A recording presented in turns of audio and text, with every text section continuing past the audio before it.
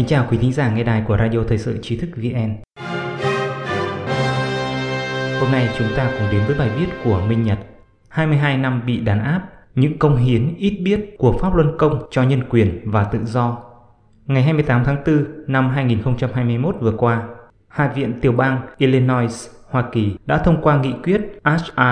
0029 lên án cuộc đàn áp Pháp Luân Công của Đảng Cộng sản Trung Quốc nhân dịp kỷ niệm 22 năm cuộc đàn áp Pháp Luân Công 20 tháng 7 năm 1999, 20 tháng 7 năm 2021. Trong nghị quyết này, Hạ viện Illinois đã đặc biệt nhắc tới 3 công hiến ít biết của cộng đồng Pháp Luân Công cho lĩnh vực nhân quyền và tự do của thế giới, tạo ra các công cụ chống kiểm duyệt nổi tiếng, dẫn đầu phong trào thoái Đảng Cộng sản Trung Quốc và tạo nên một cuộc phản kháng ôn hòa, bất bạo động lớn nhất trong lịch sử thế giới. Tạo ra các công cụ chống kiểm duyệt nổi tiếng. Nghị quyết HR 0029 của Hạ viện Illinois viết, người tập Pháp Luân Công đã phát triển phần mềm tự do Internet mang tính đột phá, FreeGate và UltraSurf, cho phép hàng triệu người Trung Quốc vượt qua vạn lý tường lửa và tiếp cận toàn bộ các khu vực Internet bị Đảng Cộng sản Trung Quốc chặn. FreeGate và UltraSurf là hai công cụ hỗ trợ tự do ngôn luận và đột phá kiểm duyệt nổi tiếng trên toàn thế giới. Hai công cụ này không chỉ hỗ trợ người Trung Quốc vượt tường lửa, mà còn giúp đỡ người dân các nước khác đứng lên chống lại chế độ độc tài. Trong phong trào mùa xuân Ả Rập, lưu lượng người dùng của UltraSurf đến từ Tunisia đã tăng lên gấp 7 lần. Cũng trong mùa xuân Ả Rập, FreeGate và UltraSurf đã giúp người dân Ai Cập kêu gọi nhau qua Facebook đứng lên chấm dứt một chế độ độc tài kéo dài 30 năm. Trong các sự kiện tương tự, như cuộc biểu tình chống chính phủ quân Việt tại Myanmar năm 2007 của dân chúng, sinh viên và sư sãi, lưu lượng người dùng qua các phần mềm chống kiểm duyệt này cũng tăng đột biến. Trong khi có những thời điểm FreeGate giúp đỡ 50 triệu lượt truy cập web trong ngày tới từ Trung Quốc, thì UltraSurf phục vụ tới 11 triệu người sử dụng trên toàn thế giới. Tạp chí công nghệ Wired đã đánh giá UltraSurf là một trong các công cụ tự do ngôn luận quan trọng nhất trên mạng Internet. Đại học Harvard đánh giá UltraSurf là công cụ vượt kiểm duyệt hiệu quả nhất năm 2007. Tuy nhiên, FreeGate và UltraSurf không phải là hai công cụ duy nhất mà người tập Pháp Luân Công sử dụng để hỗ trợ người dân Trung Quốc phá vỡ sự kiểm duyệt của chế độ cộng sản độc tài. Nghị quyết HR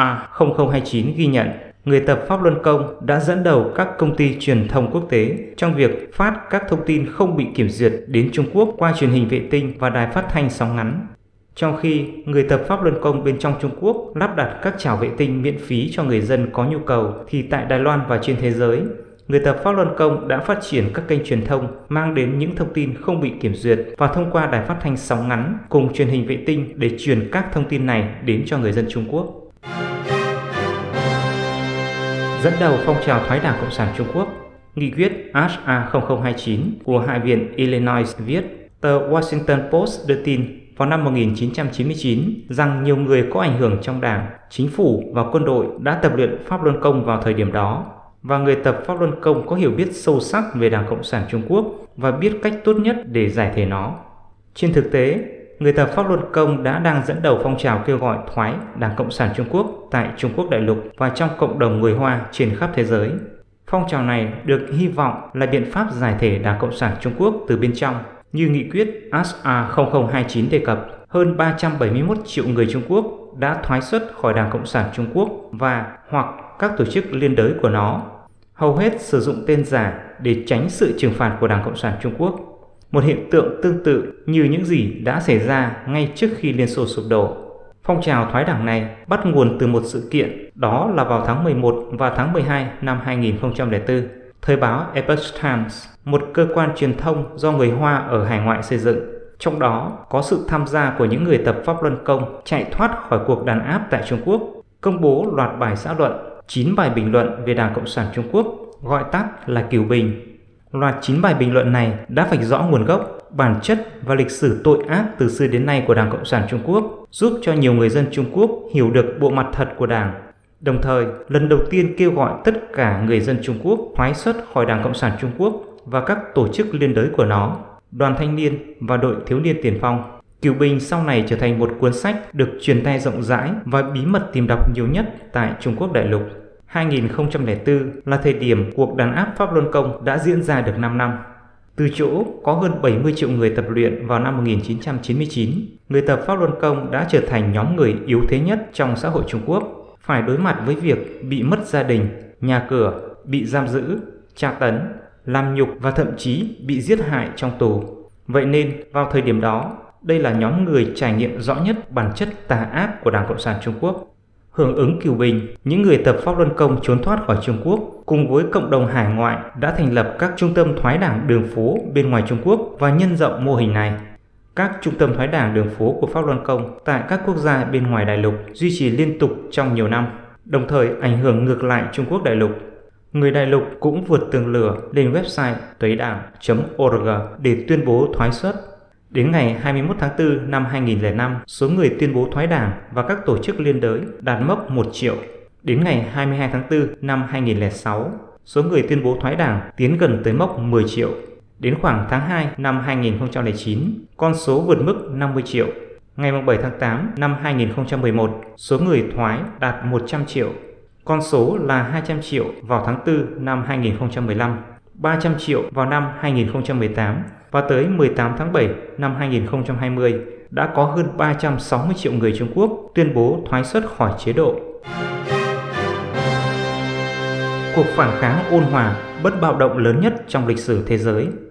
Nghị quyết HA0029 của Hạ viện Illinois viết, người tập Pháp Luân Công đã vận hành hơn 200.000 nhà in ngầm để sản xuất những tài liệu cho phép người dân tiếp cận sự thật trên khắp Trung Quốc. Điều có khả năng đã tạo thành một cuộc phản kháng bất bạo động lớn nhất trên thế giới.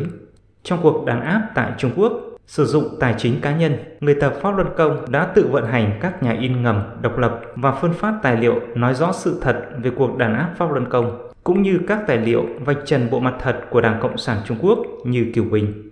Trong bài viết Bí mật của Pháp Luân Công để sống sót tại Trung Quốc năm 2019, Giám đốc nghiên cứu Trung Quốc của tổ chức nhân quyền Freedom House bà Sarah Cook cho biết theo nghiên cứu của tổ chức này, vào năm 2017, từ 7 đến 20 triệu người Trung Quốc vẫn đang tập luyện Pháp Luân Công một cách bí mật và họ lựa chọn cách phản kháng bất bạo động trước cuộc đàn áp với sự sáng tạo và lòng kiên nhẫn. Theo Sarah Cook, người tập Pháp Luân Công đã sử dụng rất nhiều biện pháp khác nhau, qua điện thoại từ bên ngoài Trung Quốc tới các cảnh sát thực hiện hành vi bức hại, nhờ cậy đến các luật sư nhân quyền và sử dụng các biện pháp nói rõ sự thật ngay tại các phiên xử ở tòa án, thu thập chữ ký của người dân yêu cầu chính quyền địa phương thả người, in các đĩa CD, DVD nói rõ về cuộc đàn áp, cài đặt các chảo truyền hình cho người dân, in thông điệp lên các tờ tiền nhân dân tệ, vân vân. Trong một bài viết khác trên tờ Diplomat kể về quá trình thu thập thông tin cho báo cáo của Freedom House năm 2017 về tôn giáo tại Trung Quốc, Sarah Cook đã dẫn lại ý kiến cho rằng vào thời điểm Đảng Cộng sản Trung Quốc quyết định đàn áp Pháp Luân Công, đảng này đã tự tạo ra chính điều mà nó luôn sợ hãi. Cuộc đàn áp định mệnh đã tạo ra một nhóm người dám đứng đối lập với Đảng Cộng sản Trung Quốc, đặc biệt rất kiên trì, trở thành một thách thức đối với Đảng Cộng sản Trung Quốc. Họ đã đóng góp rất lớn về mặt công nghệ, giúp người dân tại Trung Quốc có thể vượt tường lửa vạn lý trưởng thành. Tất cả điều đó đã khiến công chúng Trung Quốc hiểu về bản chất của Đảng Cộng sản Trung Quốc. Nó đã cho phép người dân có thông tin và có được chiến lược để thực hiện các hoạt động bảo vệ nhân quyền. Quý thính giả có thể truy cập vào trang web tri thức vn.org hoặc tải ứng dụng mobile tri thức vn để đọc được nhiều bài viết của chúng tôi hơn. Một lần nữa, xin cảm ơn quý vị đã đồng hành cùng Tri thức VN. Đừng quên nhấn subscribe, đăng ký kênh của chúng tôi và để lại bình luận ở bên dưới. Xin chào và hẹn